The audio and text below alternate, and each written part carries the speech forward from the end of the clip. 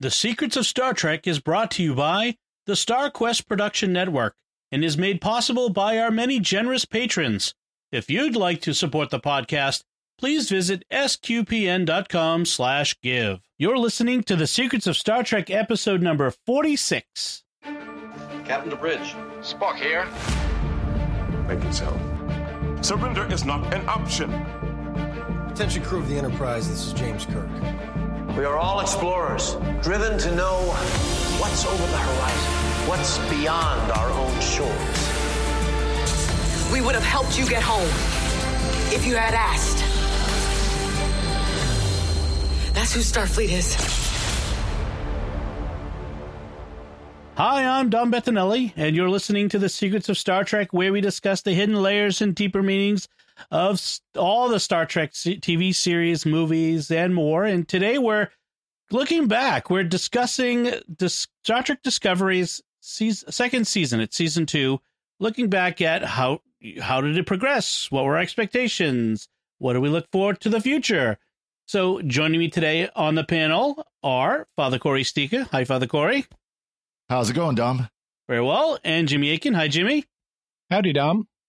So, folks, before we begin, as usual, remember to like The Secrets of Star Trek on Facebook at facebook.com/StarQuestMedia. Retweet us on Twitter, where we're at SQPN, and be sure to leave us comments in those places so that we can not only get your feedback, but also help spread the news about the show, and people would like to subscribe and join this discussion, which is a lot of fun.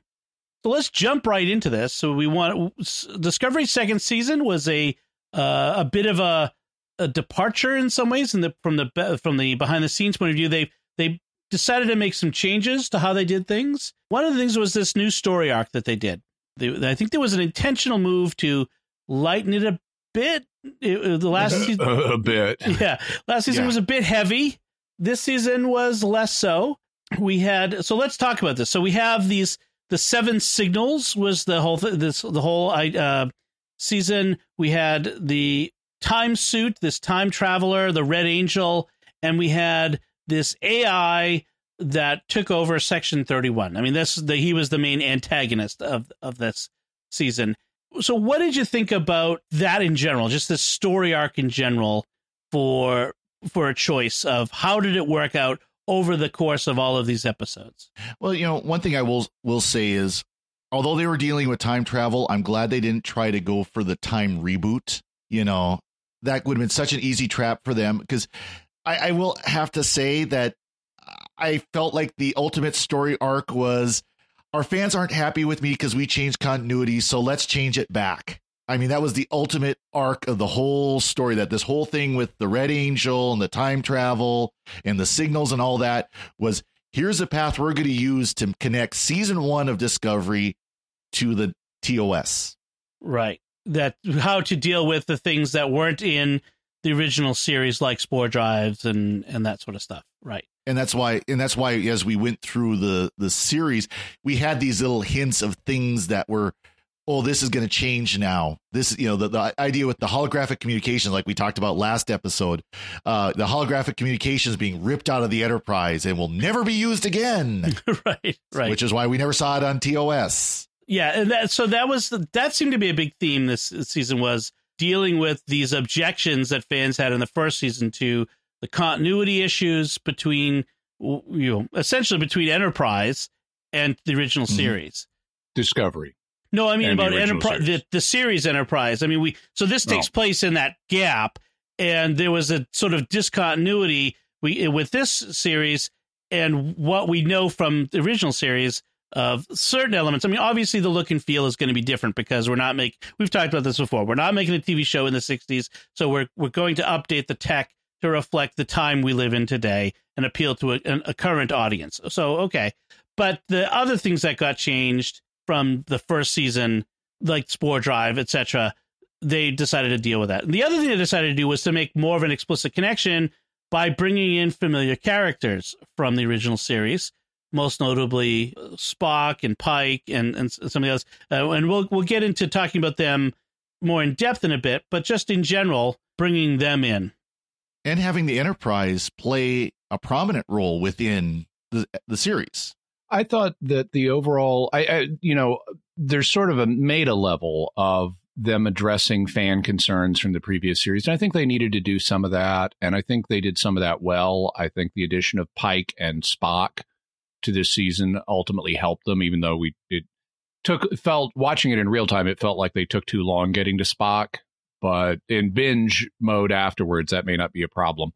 But Pike was the breakout character this season. Clearly, absolutely, he was awesome. Anson Mount owns that role now, as far as I'm concerned. He's played it far longer than anyone else has, of all the actors who've played Pike, of which there are at least 3 others.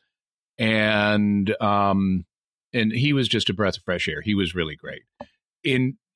I think that some of the other things they did to address fan concerns, like toning down the cussing from season 1, was good. Lightening it up a little was good. I think other things, they just went way too far in addressing fan concerns. They didn't need to explain why we never saw holograms on the Enterprise in the original series. They didn't need to explain why Spock never mentioned Michael on screen in the original series. That's just juvenile. I mean, just go with it, guys. It's not a big deal. But in terms of the story itself, I liked the elements of the story. I liked the fact that we built up to a serious AI crisis. We've never had that on Star Trek before. When we've had AI crises before, it's like just in a single episode, like The Ultimate Computer. I liked that it was I like big stories, so I like the fact it's a season-long arc. I like the fact time travel was involved. I like time travel stories. So I like those basic elements. I liked many of the characters and the emotional beats in their stories. I liked dialogue that we'll talk about. The special effects, of course, were great. What I didn't like on the story level was the plot holes.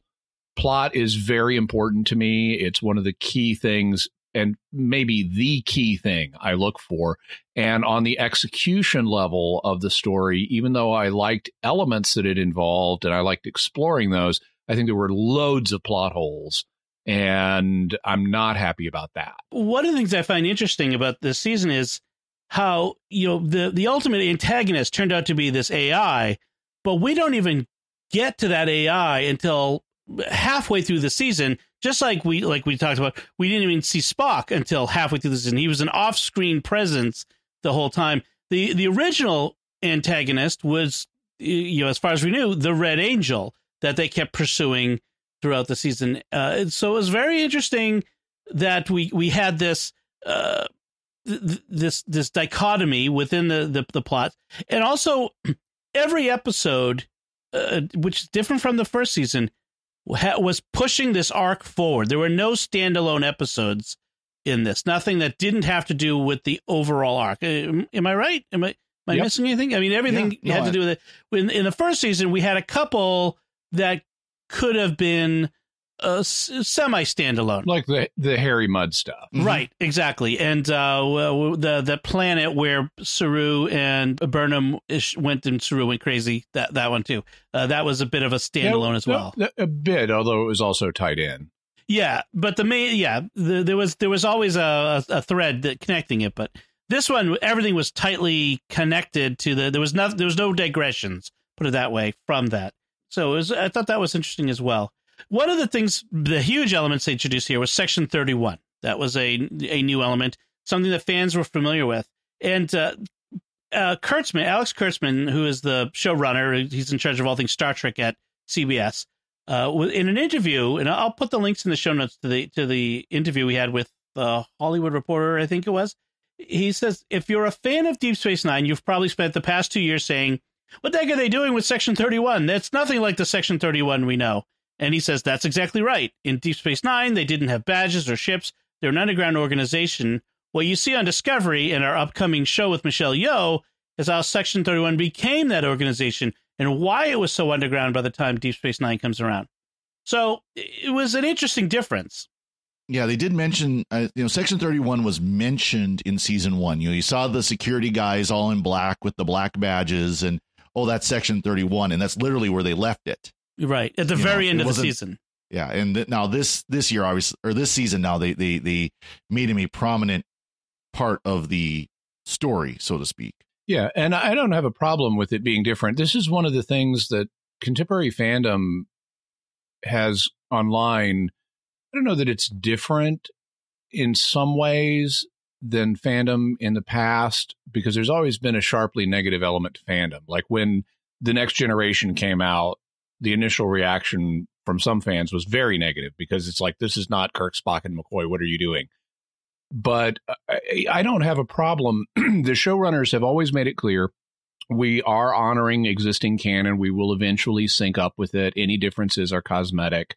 And so, yeah, they know what they're doing with Section 31. It is different now, but organizations change over time.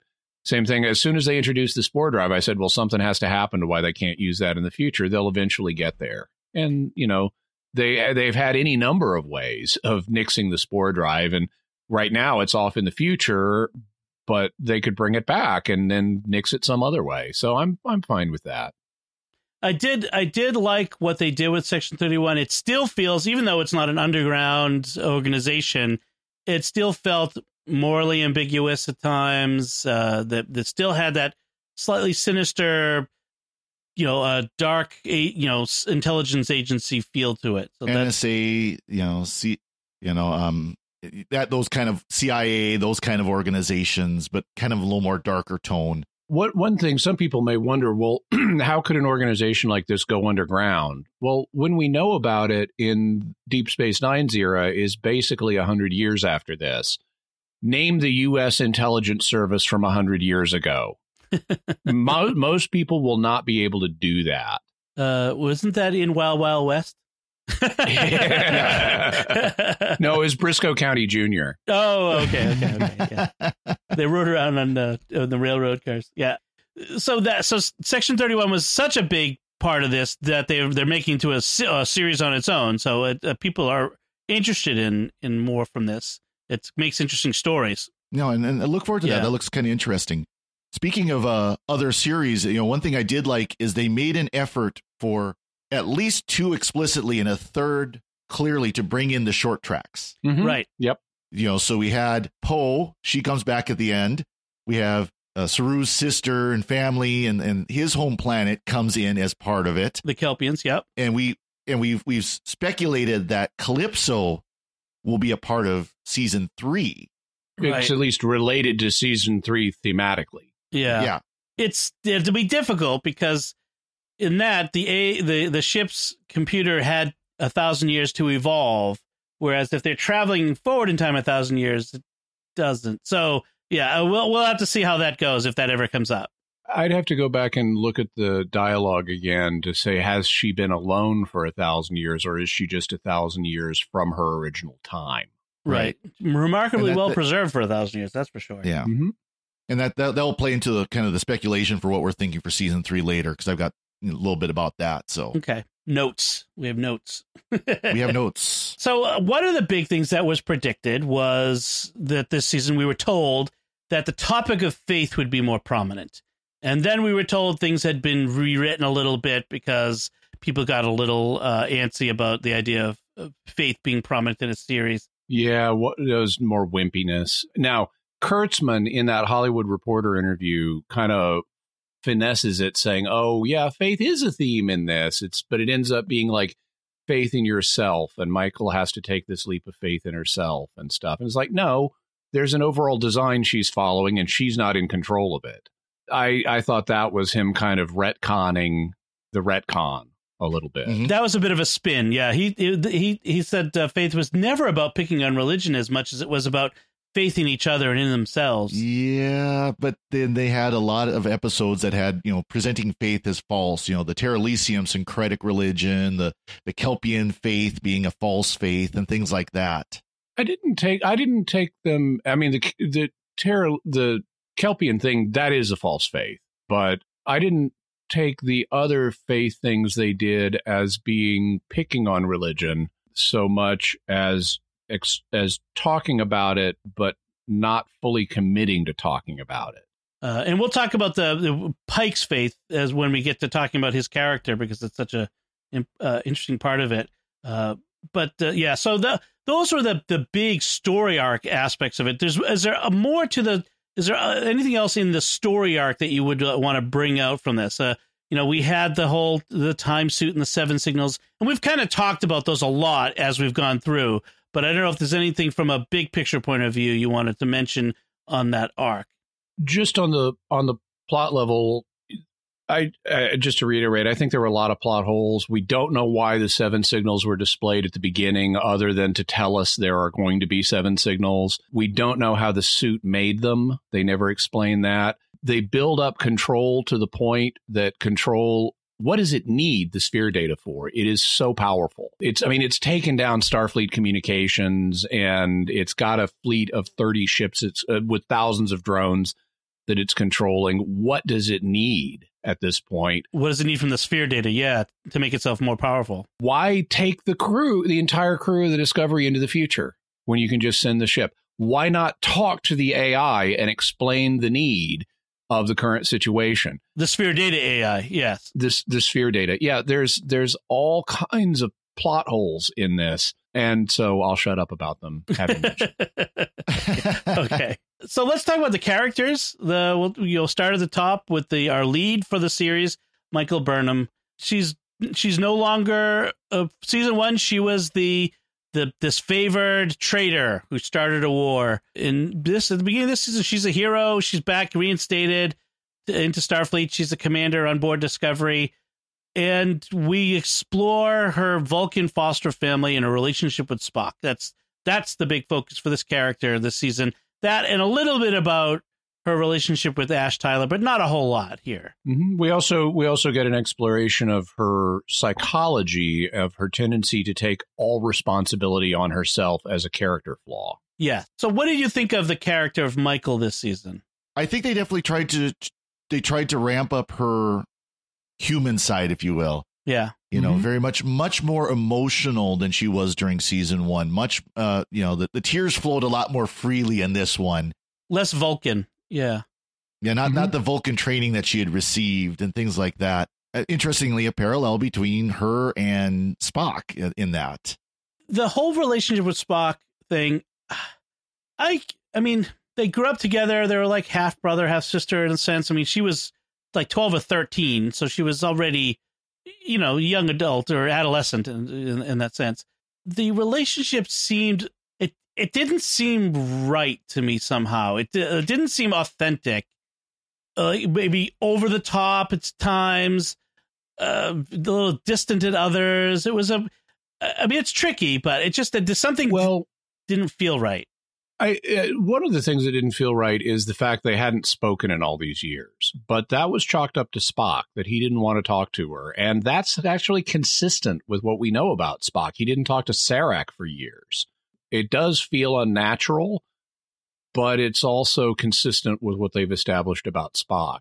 I thought that once they eventually get back together, I enjoyed seeing them as interacting. Once they finally patch up their relationship and Spock gets over his snit, I enjoy seeing them together as Sibs. So let's talk a little bit about Saru. Of all the characters, he probably had the biggest change from his season 1 character.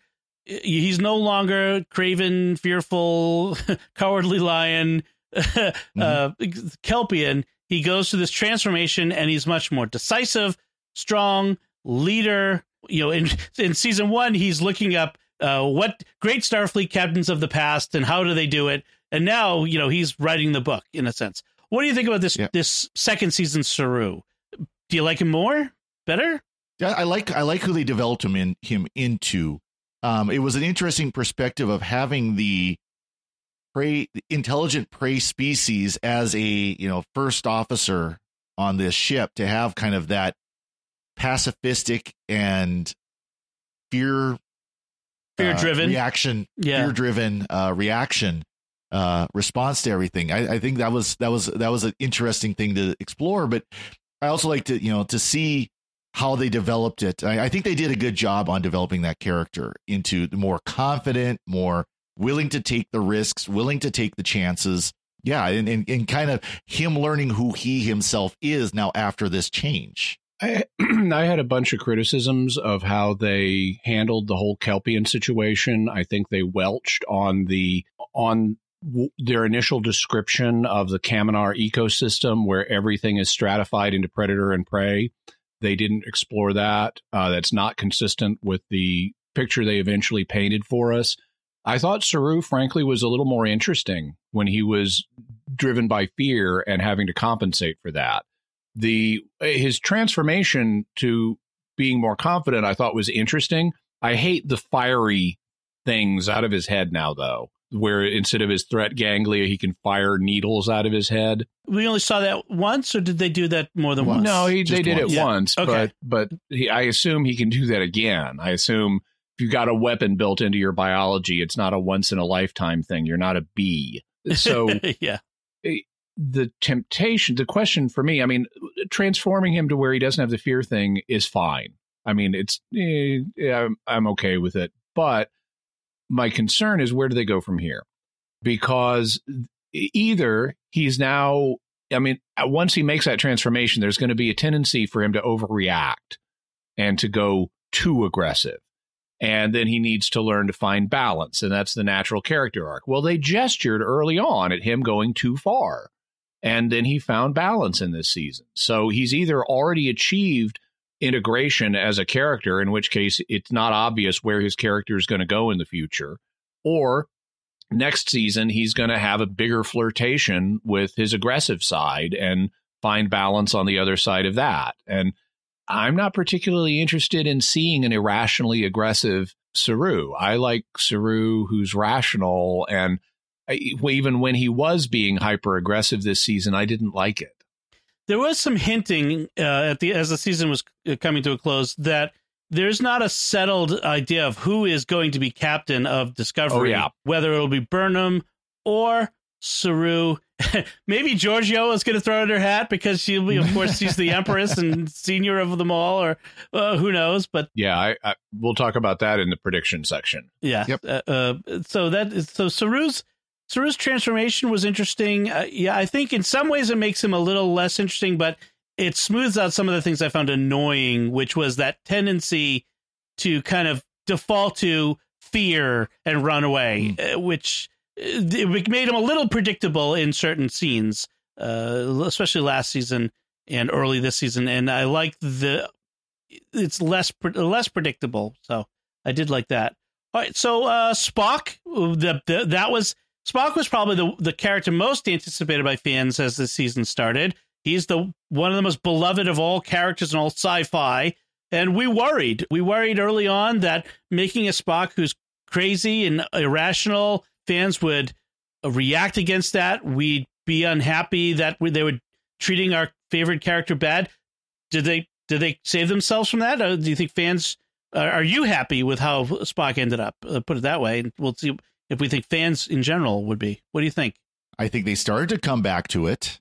And admittedly, again, I don't have quite the experience with TOS as Jimmy does, but I think they started towards the end, started to pull him back to where he should be, or where people know him.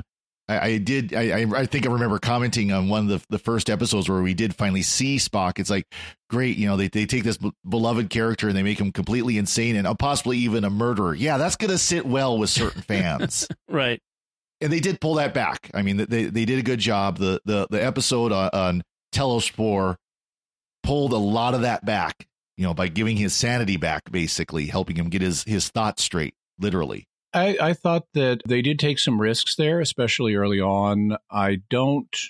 My criticism is not what they did with where they put the character. I think it was fine. Actually, by the end of this season, I think we have a very mature, integrated Spock that is very much like the way Spock ends up, say, in the movie era.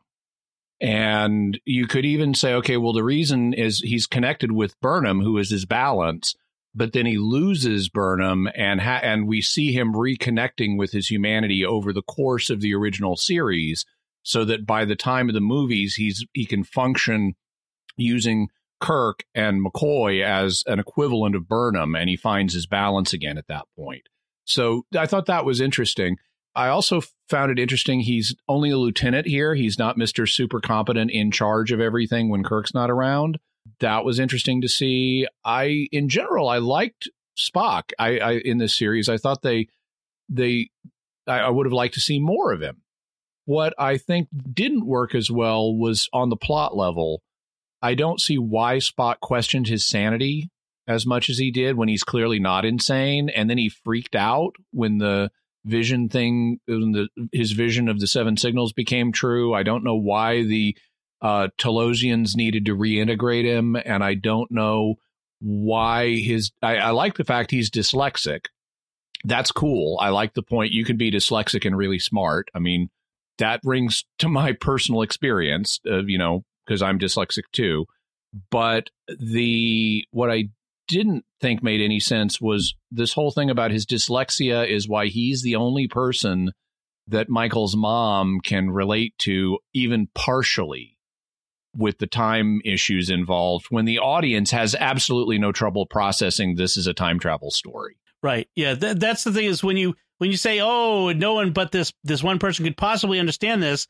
Well, but except you have to make it understandable to the audience. So, yeah, I agree with much of what both of you said. On the level of the acting of Spock, I know that Ethan Peck said he did not try to ape Leonard Nimoy, but that he did spend a lot of time trying to get cadences and other aspects of Nimoy's performance down. I never saw him as Nimoy. I thought Zach Quinto did a much better job as another Spock than Ethan Peck. Which isn't to say I dislike this character. I think he did fine, but he just never really felt like this is Spock from TOS. It just never felt like that to me. I think he's aping Leonard Nimoy less than Zachary Quinto did. Mm-hmm. And it kind of brings a question, though, of how much really would it have changed things if this would have been a different Vulcan? It could have been somebody we don't know that we have no connection to. Well, it would have changed the Pike and the Enterprise, that's for sure, because there was no other Vulcan that we know of. I mean, and Spock would have been on the Enterprise, so that would have been an issue. But you're right; like he could have been any other Vulcan with any other half sister who was human, foster sister that was human, not half sister. But he's half human too, and he's exploring the integration of his human and his Vulcan sides here. That wouldn't apply to another Vulcan. Well, that's true. That's true. Yeah. I just my point is that I wonder if they wrote themselves into a trap from the very beginning by making Michael the foster sister. Adopted sister of Spock. Right, from the first. I think from the beginning when they decided to make her the foster sister of Spock from the first season, I felt weird about that. Like, there's sometimes these shows that want to do origin stories, they want to be cute about how much things are connected to things we already know, and I think sometimes the impulse is often overdone. And I had thought that from the beginning. Yeah, what my reaction was, whoa, that's a coincidence that that she is, Spock's sister. I think they eventually explained it in an okay way, though, because Sarek, it really goes down to Sarek, and Sarek does experiment with crossing Vulcan and human things. That's why we have Spock. Yeah. and so I could accept it. And then and I'm not going to be able to change it. My question is then, how well do they execute it? And even though I think they delayed it too much in this season, especially what did Michael do that alienated Spock? I think they ultimately, I like where they went with it. So I'm okay with it overall in terms of the execution. When you think about it, Sarek's kind of a Vulcan hippie, he is. He's a radical. He's way out there on the edge.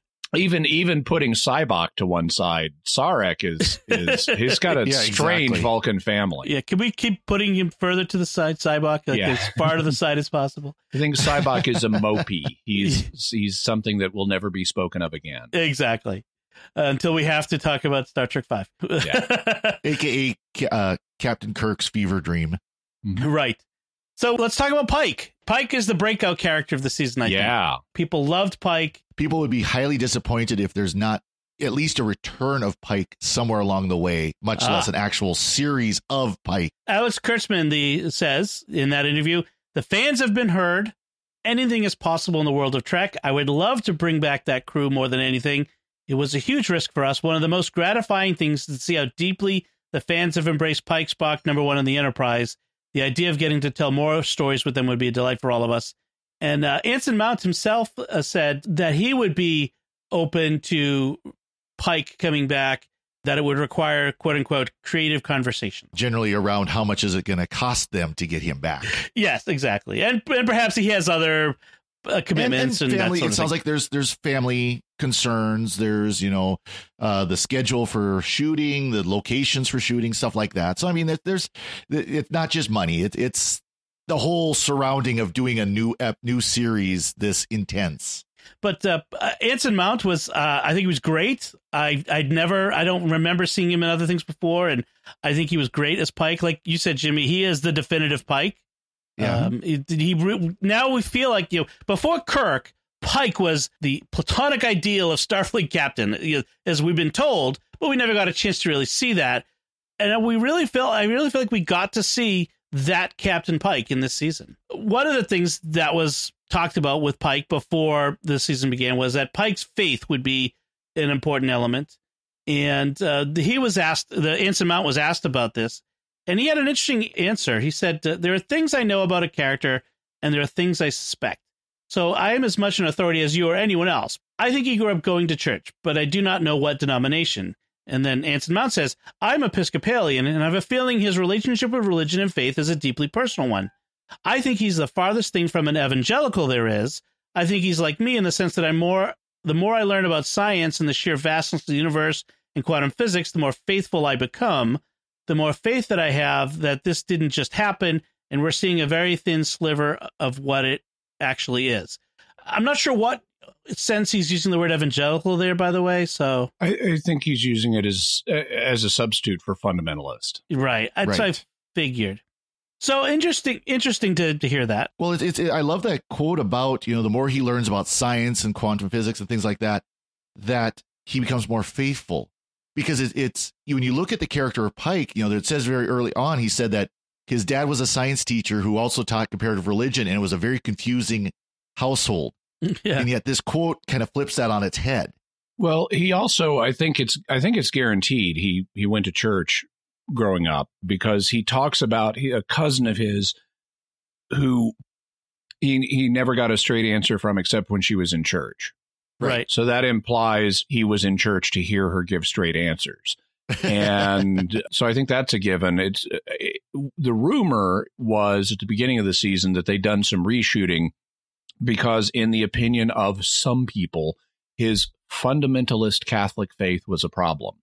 And I think that may be part of what the Anson Mount is responding to here. He's trying to say, no, that's not the case. That's not my vision of Pike. Kind of makes you wonder then, if they did some reshooting like that, if some of those scenes would ever resurface, or if they're much more careful now about, cut scenes to just delete them. Because of course they're all digital now. It's not on film, to just delete them and wipe the hard drive and you never see them again.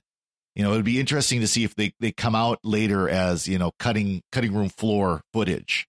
I'd love to see a discussion of, like you said, I doubt we'll ever even see it, but I would love to see a discussion of what actually got changed. I suspect it's not anything that would be shocking. I think that I don't think that Pike was ever written as a fundamentalist Catholic. I think he may have acknowledged religious faith a little more clearly than what we saw, but then it would be coupled with, of course, that's me. I'm not saying everyone else should, have my views. But then even just acknowledging personal faith sets somebody off behind the scenes who had the authority to change it.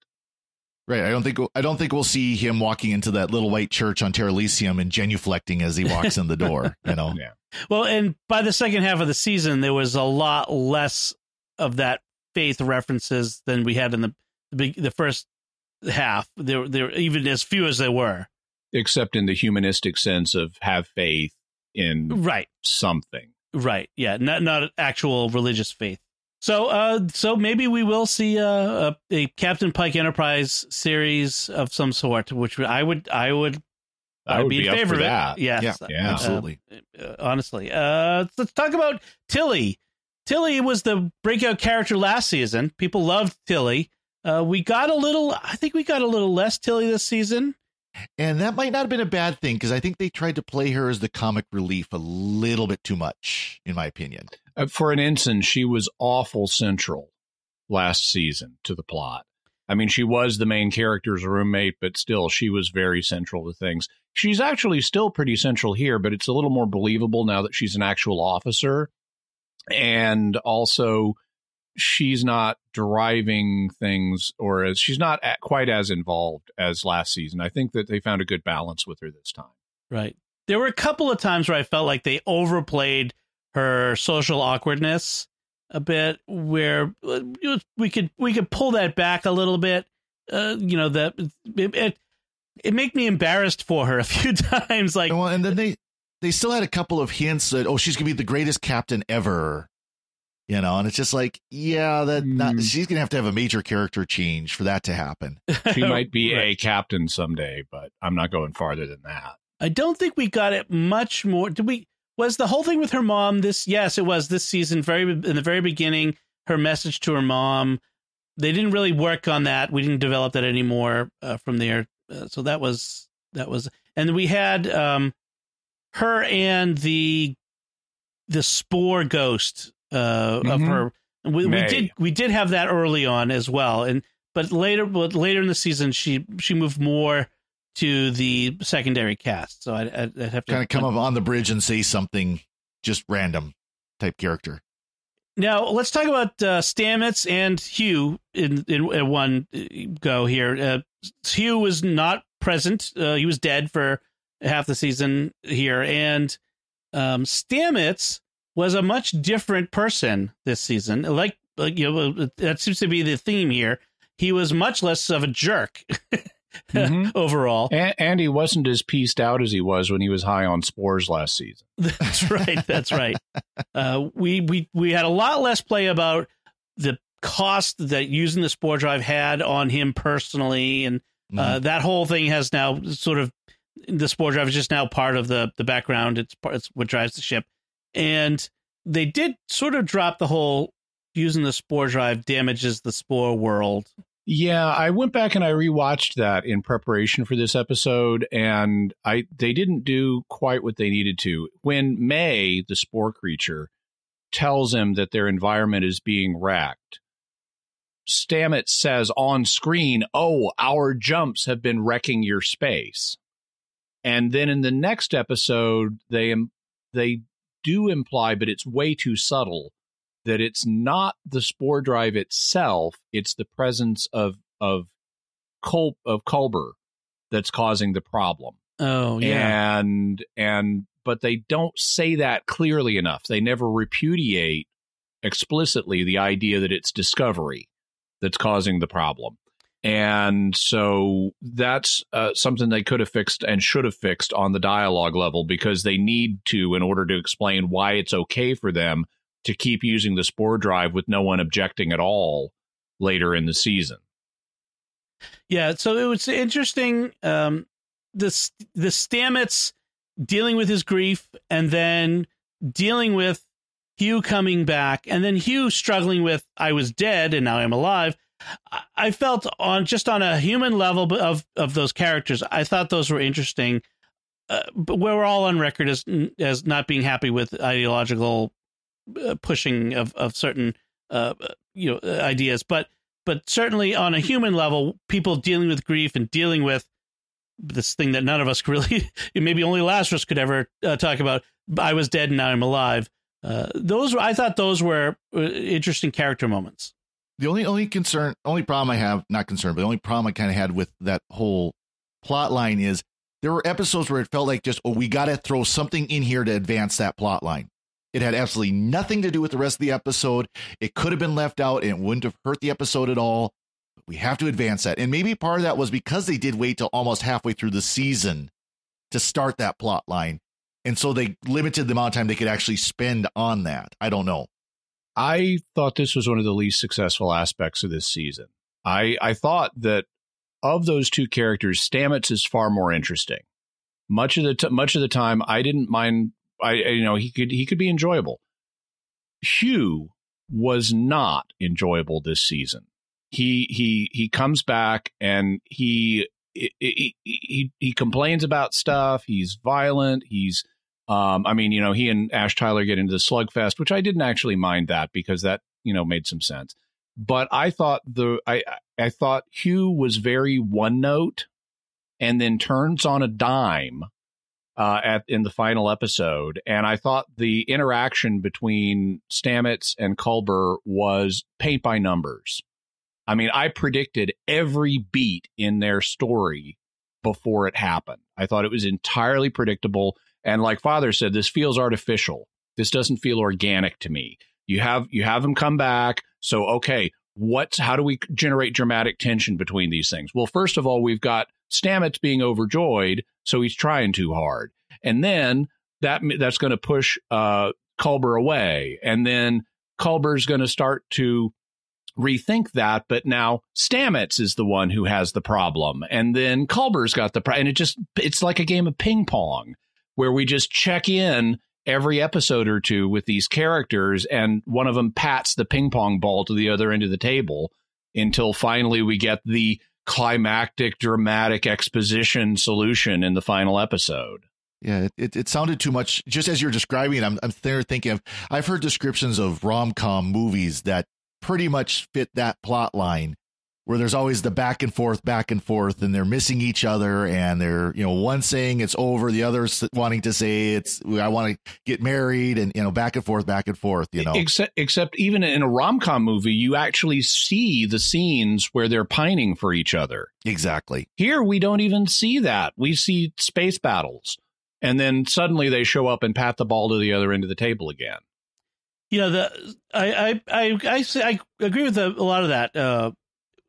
They did manage to avoid the opposite problem, which is what classic TNG, DS9, Voyager would have done, which is, maybe DS9 might have avoided it, but which is they were dead. Next episode, they're alive. Next episode, no one's talking about it. Right. Which would have been the other. I think they went, I agree with you. I think they may be too far the other direction, where they thought we have to drag this out. But we have to, we've got other things we've got to do. So let's just kind of make sure we've got little scenes to advance this in every episode. And I agree. I did like with Hugh how he had to kind of explore what it meant to basically be resurrected from the dead, and kind of figure all this out again. I did like that. That was a good element. That is a good element, but then he never shares any of his thinking on that with us. No, right? No. So let's talk about Ash Tyler. Voq is now definitively gone, apparently. So I was wondering about, was that going to be a character issue where he has to Voq reasserts, right, or whether he has to struggle with it? Do I become Voq again? Can I go back? Apparently he can't. So let's. I think that issue is settled, at least for now. They basically made it so Voq is a series of memories in Ash Tyler's subconscious that will always be there, and he can always draw on it, but will never come to the forefront. He can't unregenerate. So what Ash's journey in this is, he goes from right hand of the Chancellor, with whom he has a child, a secret child. And I predicted that was never going to work, and it didn't. Not only that, but he's supposed to be dead. And now he's running around in Klingon space. He's got a Starfleet uniform. Hey, look, he's on the bridge of a Klingon ship. How is this not a problem? You could deal with it, but like you said, Jimmy, with a couple other things, they've got to tell us. They've got to explain to us, why is this not a problem now when it was a problem before? So that was a problem. His relationship with Burnham, it doesn't really go anywhere, really. I mean, we are told that he still has feelings for her, and she reciprocates. So we get a little advancement there, but only for the tragic breaking up at the end of the season when Michael gets thrown into the future, and he stays behind to deal with Section 31. I assume he's the only, since I assume Control must have killed almost everyone in Section 31 if this guy is the acting commander. The most junior guy. who they then make the commander. Yeah, he's been in this organization a few months. The logical thing to do would be bring in someone else from another branch of the service who's got actual credentials. Well, what doesn't make sense to me is he really human, like Voq was basically grafted into a human? Is he actually Klingon that was made to biologically look human? I don't know. Maybe I've missed it, but I don't think they've ever explained that they genetically engineered his DNA somehow to make him a human, but he's still. Well, this could be an interesting philosophical question, but he's still a Klingon agent who has turned. He's a mutilated Klingon who's on our side now. And now he's the head of the top our security division. Intelligence of CIA. Yeah, essentially he's a Russian mole who became the head of the CIA. Yeah, that's not plausible. Also, he's nowhere near as assertive as the original Ash Tyler was. You think about last season, Ash Tyler was such a competent guy that Lorca made him security chief. Here, Ash Tyler is a whiny guy. He whines through much of this season. But epic beard. Yes. I know the beard is an improvement, but the whining is not. That's right. Although I do love the scene between Ash Tyler and Pike where I can't remember exactly what's going on, but Ash Tyler takes the badge and flips it to Pike, and Pike looks at it, says the chair outranks the badge, and throws it back. Yes. Also, the man bun was pretty good when he had that. Oh, yeah. Is a man bun ever really good? I don't have a problem with I wear man buns sometime myself. So, and then I would say the breakout character from the primary characters this season was Philippa Georgiou, the Terran Emperor. Yeah, she was so much fun. Everybody loves her. I haven't seen anybody out there saying they disliked her. She had what we got in this season was a fusion of the virtuous Captain Georgiou and the wicked Empress, and she found a balance between the two of them that was really fun to watch. She had some great lines. Of course, Michelle Yeoh got to show off her martial arts skills, and you talk about somebody who chewed up the scenery. That was her. And she gave this interview with Newsweek, which was interesting, and she says because of Michael Burnham, she's dragged into this universe where everybody's so lame as far as she's concerned. She's thinking of how she's going to take over this place from that weakling Leland. That's ingrained in her from the Mirror Universe. You have to be the best one. You have to take it over. You have to play these mind games. But then we see her start to change, and we get this bit of humanity instilled in her with Michael. She has this maternal instinct to Michael, who is not her actual daughter from the Mirror Universe, but who I get the sense she likes better than her daughter, who's presumably dead in the Mirror Universe. And that's that made an interesting character who evolved this season, probably more so than many. I'm looking forward to this Section 31 series, mostly because they write this character so well. I really enjoyed that. Well, they definitely got to see her maternal instincts because, all the way back when they had, Ash Tyler had his son, albino baby, and they were going to beam him down to the planet. She kind of, when no one's looking, she looks and her face just softens and she kind of gets that smile. And as soon as someone looks, she immediately snaps into cold and serious. That's then you see that in her interaction with Michael, that same kind of maternal instinct showing up. And it may have been an acting choice on the part of Michelle Yeoh to do that. That may not have been in the script with the baby. But it was so perfect. Let's move to the secondary cast. We'll go through this fairly quickly because I want to get to our look ahead to season 3.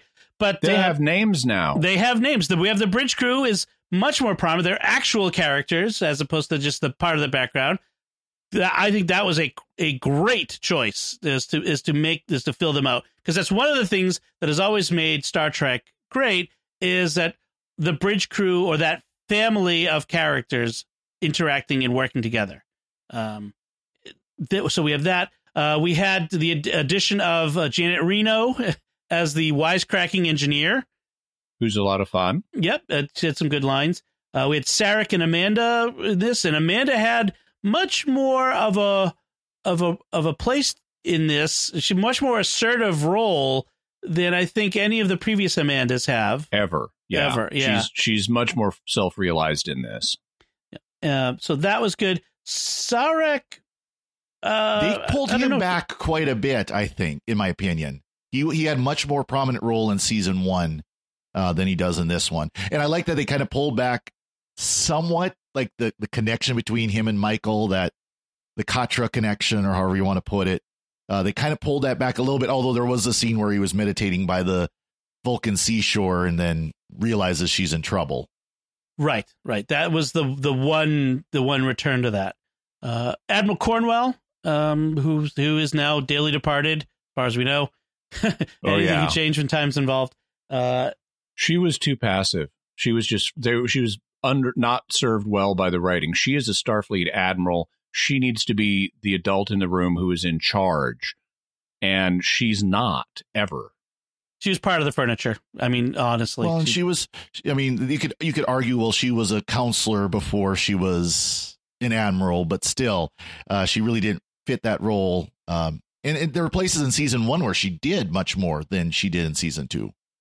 Yeah, I mean, she was taken captive by the Klingons and tortured and had to be. Yeah, I mean, that was a much more forward role. So let's jump to looking. Go ahead. I would like to add one more secondary cast. Number 1. Okay. You know, we talked about her very briefly, but I think she was played well. I liked number 1 in this a lot. Yeah. We didn't get a lot of her, but yeah. I agree. I like even little things like she likes hot sauce and eats cheeseburgers. You know, that was nice. They took her in a different direction than what fans might have expected, because originally number 1 was meant to be the Mr. Spock emotionless, rational one. Right. And you watch the cage. You watch the cage, and that's how she's functioning. And then eventually, because they had to lose number 1, they transferred the emotionless, logical thing to Spock. And they didn't just transfer it back to number 1 in this season. Instead, they let her develop in a more human way, where, she is super competent, but she also can have personality quirks and show some emotion. And she's not just this flat, computer personality like Majel Barrett Roddenberry did with the original number 1. Right. Yeah. But there did feel like there was a continuity between the characters. I did feel that connection, that this was the same character. Rebecca Romijn did a good job with that. So do we want to move to talking about season 3, or did you want to? Oh, I've got a couple of little notes on season 2. So I mentioned I like a lot of the dialogue. I think they do that well here. I think they focus a lot on character moments and character arcs. I think that's very good. One thing I didn't like was the delays in information being given, where they just arbitrarily for half a season kept raising a question and not answering it. I did not like that.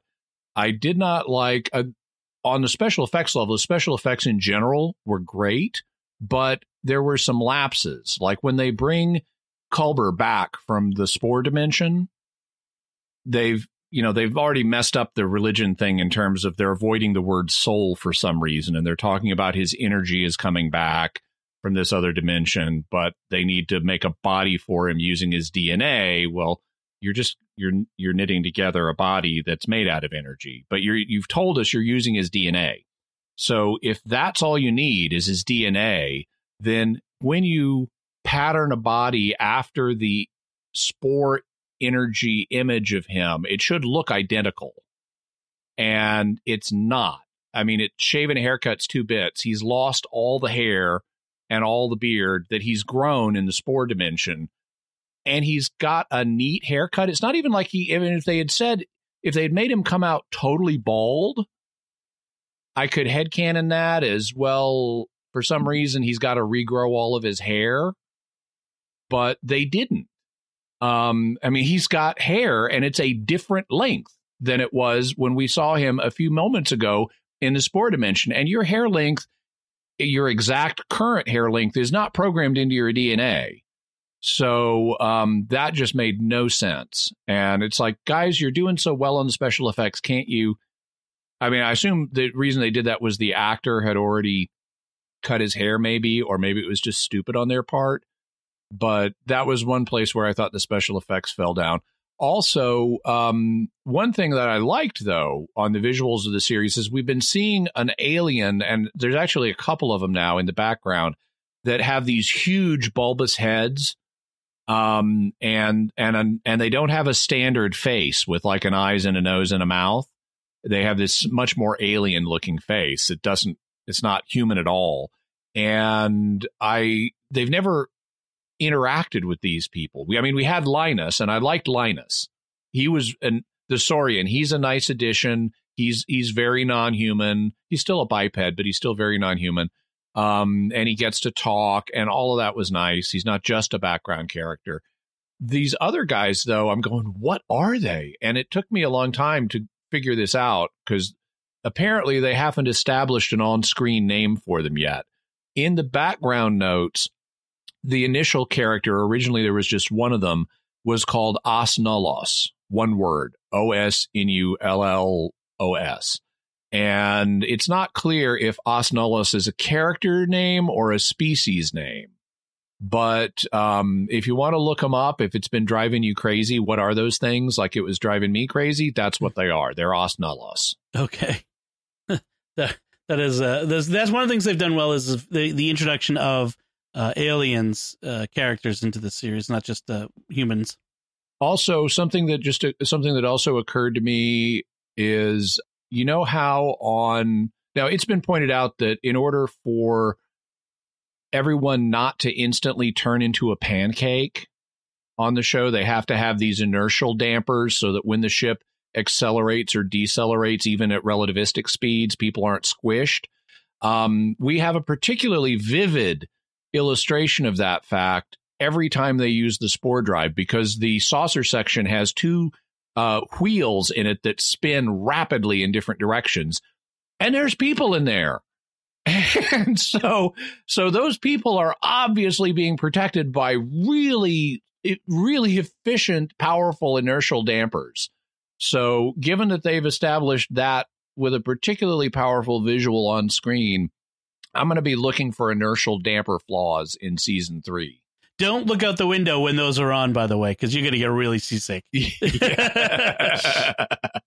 All right, so let's look at season 3 then, and we have jumped Discovery 950 years into the future. This is established. Alex Kurtzman, in his interview with the Hollywood Reporter, says we are 950 years. We are now completely free of canon, and we have a whole new universe to explore. That's a quote from him. So not really completely free of canon. I mean, transporters are still going to be a thing, and force fields are going to be a thing, but we know what he means. But yeah, we're not going to be stepping on other shows that have already aired but take place in the future, at least for season 3. So what do you think? So here's my number one prediction. The Federation is no longer there, at least not in its current form.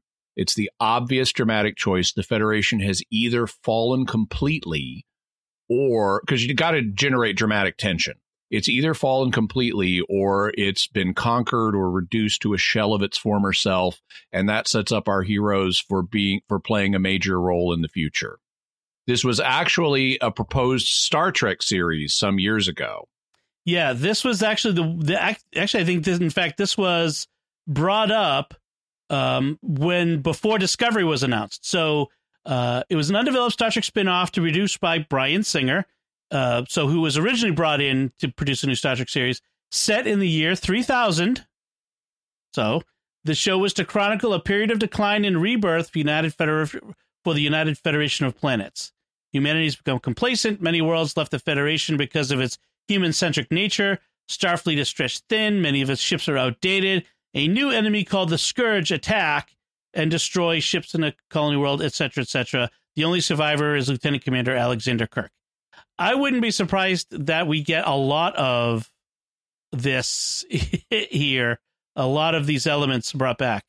It does sound a little bit like the other idea that Gene Roddenberry had proposed before he died, and then, of course, they produced, was Andromeda, the series Andromeda. Same kind of idea that, the ship Andromeda was the top of the line at the height of this intergalactic empire. It's fallen, and oh, by the way, it's 1,000 years later, and now this ship is the best that's out there because everybody else has reverted.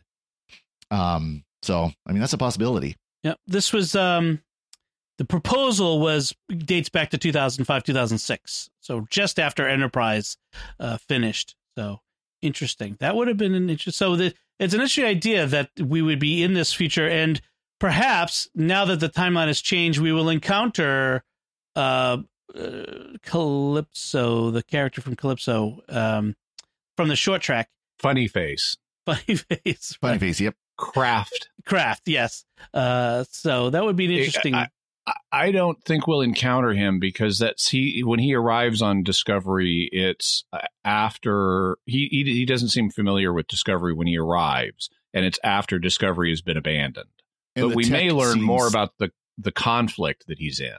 Right. And that he seems almost overwhelmed by Discovery's tech. Yeah. And he doesn't know about Earth or things from the before time. So that suggests an apocalyptic event in the interim, which is what you want to do if you want to definitively say, okay, we're free of this canon stuff now. Let's just kick over the civilization that we started with. So we've got a clean playing board. Because if they left the Federation in place, they'd have to honor Federation ideals, and Starfleet would be a thing and all of that. So what has happened to Gabrielle Burnham, Michael's mom, who got sucked back into the future? Well, she presumably she's on Terra Elysium and doesn't have a functional time suit anymore. I predict there will be conflict with Mom in the new season. I have a list of conflicts that we can expect to see, and one of them is conflict about Mom. And my kind of take off that is, maybe a prediction is that it'll be a hunt for Dr. Burnham. Yeah, that maybe she won't be at Terra Elysium. Maybe she'll be somewhere else. And they have to try to figure out what happened to her. So sort of similar to the hunt for Spock here. Yeah. So kind of going back to, whether they get a find in the future, maybe you guys are right. Maybe it will be where it'll be kind of a future where Discovery will actually be higher tech than what's available. But another possibility is Discovery could go from being, top of the line in its century to 1,000 years out of date. And so will they end up swapping out Discovery for something newer and better tech, more recent tech? So changing we end ships. up with a new ship by the end of the season. That would be interesting. That would mean. And that's the logical way to bring them back, or a logical way to bring them back to their own time or close to their own time, because they need to leave the Discovery in the future, because on the plot level of Spore Drive and also on the in-universe level because of the sphere data. Mm-hmm. Because as like I said last week, is kind of one of my predictions is the end of season 3 will be Pike and the Enterprise coming to that last red signal at Terra Elysium. And that's the crew of Discovery possibly coming back on a new Discovery to that place. There's a problem because that Terra Elysium is 51,000 light years from Federation space, and the only way they were able to get there was Spore Drive. So if they leave the Spore Drive behind, and certainly Enterprise doesn't have one, that's true. That's a problem. But we are talking about yet another ship cast on its own, trying to make its way home series a la Voyager. Time Voyager. I'm not sure if I'm ready for a Time Voyager. Well, that was kind of that's one of the things I wrote is, are they going to deal with acclimating to being 1,000 years? And again, I say 1,000, it's really, 930 years right in the future. But are they going to acclimate to it? Are they going to integrate to that time? Or is it going to be a quantum leap storyline, constantly trying to get home unsuccessfully? Sliders, Voyager, Quantum Leap, all kind of the same idea. I think it's going to be a Battlestar Galactica type situation. I think we're not going to see lots of jumping around. It's going to be because what this series is interested in is character moments and character arcs. And the logical thing to do is say, we've just ripped ourselves out of our home time. We have no personal context anymore. How do we deal with that? And the way to deal with that in the past, in Voyager, would be, let's constantly be on the move, jumping around in time in this case. But I don't think they're going to do that. I think they're going to have a season at least set 930 years from now, maybe more than that. They might jump time zones every season, which was the original plan for this series. They might not. But we're in the immediate next season, we're going to have people wrestling in and especially the bridge crew, wrestling with what does it mean to be here now. Michael, because she takes all responsibility on herself, is going to blame herself for taking the Discovery's crew into the future, even though it was their choice. There will be tension with her and Saru over who should be in command, and Giorgio may get involved in that. There will be tension between Giorgio and, well, everyone. But that goes without saying. At the end of the series, Giorgio will somehow go back in time, and that may involve Ash. It also may involve the entire crew going back in time. We will also have Michael and Giorgio continuing to develop their relationship. As Giorgio said at the end of this series, you're going to have to start trusting me eventually. Have a little faith, Michael. And we'll see that bond form between them over the course of the next season. One thing I do hope, though, talking about Michael, is that they'll have much less focus on her as the central character. And I know that's going to take some changes to the way they do the series. I would like to see them take it more to a traditional Trek where, as we said before, it's about the entire crew. It's not just about one person. The entire crew feeds into that one person. They've taken positive steps for that this past season, but I'd like to see them go further that way. The only series that really did that was Deep Space Nine. And even then we had a nominal main character, which was Benjamin Sisko, but he really retreated and the ensemble took over. And I think we're about halfway there as of this season to where Michael is not other people have become much more prominent this season relative to Michael, like Pike and Giorgio. Yeah. I want to see Detmer and OO and some of those other crew get more of a role, more things going on with them. I don't remember Chan, I think is his name, the communications officer. We got Nahan, who's the security chief. So some of those coming forward should be interesting. I want to get Osnullus's personal story. I want an Osnullus-centric episode. I want an Osnullus rom-com episode. Yeah. By the way, regarding OO, apparently that is a nickname for her that's used by a lot of people. It's in doing a rewatch or some rewatching, Tilly uses it for her before Pike does. And so this is apparently her established nickname. Yeah, and Saru did it in Such Sweet Sorrow Part 2 as well. Right. Yep. Yeah. Yep. So, okay.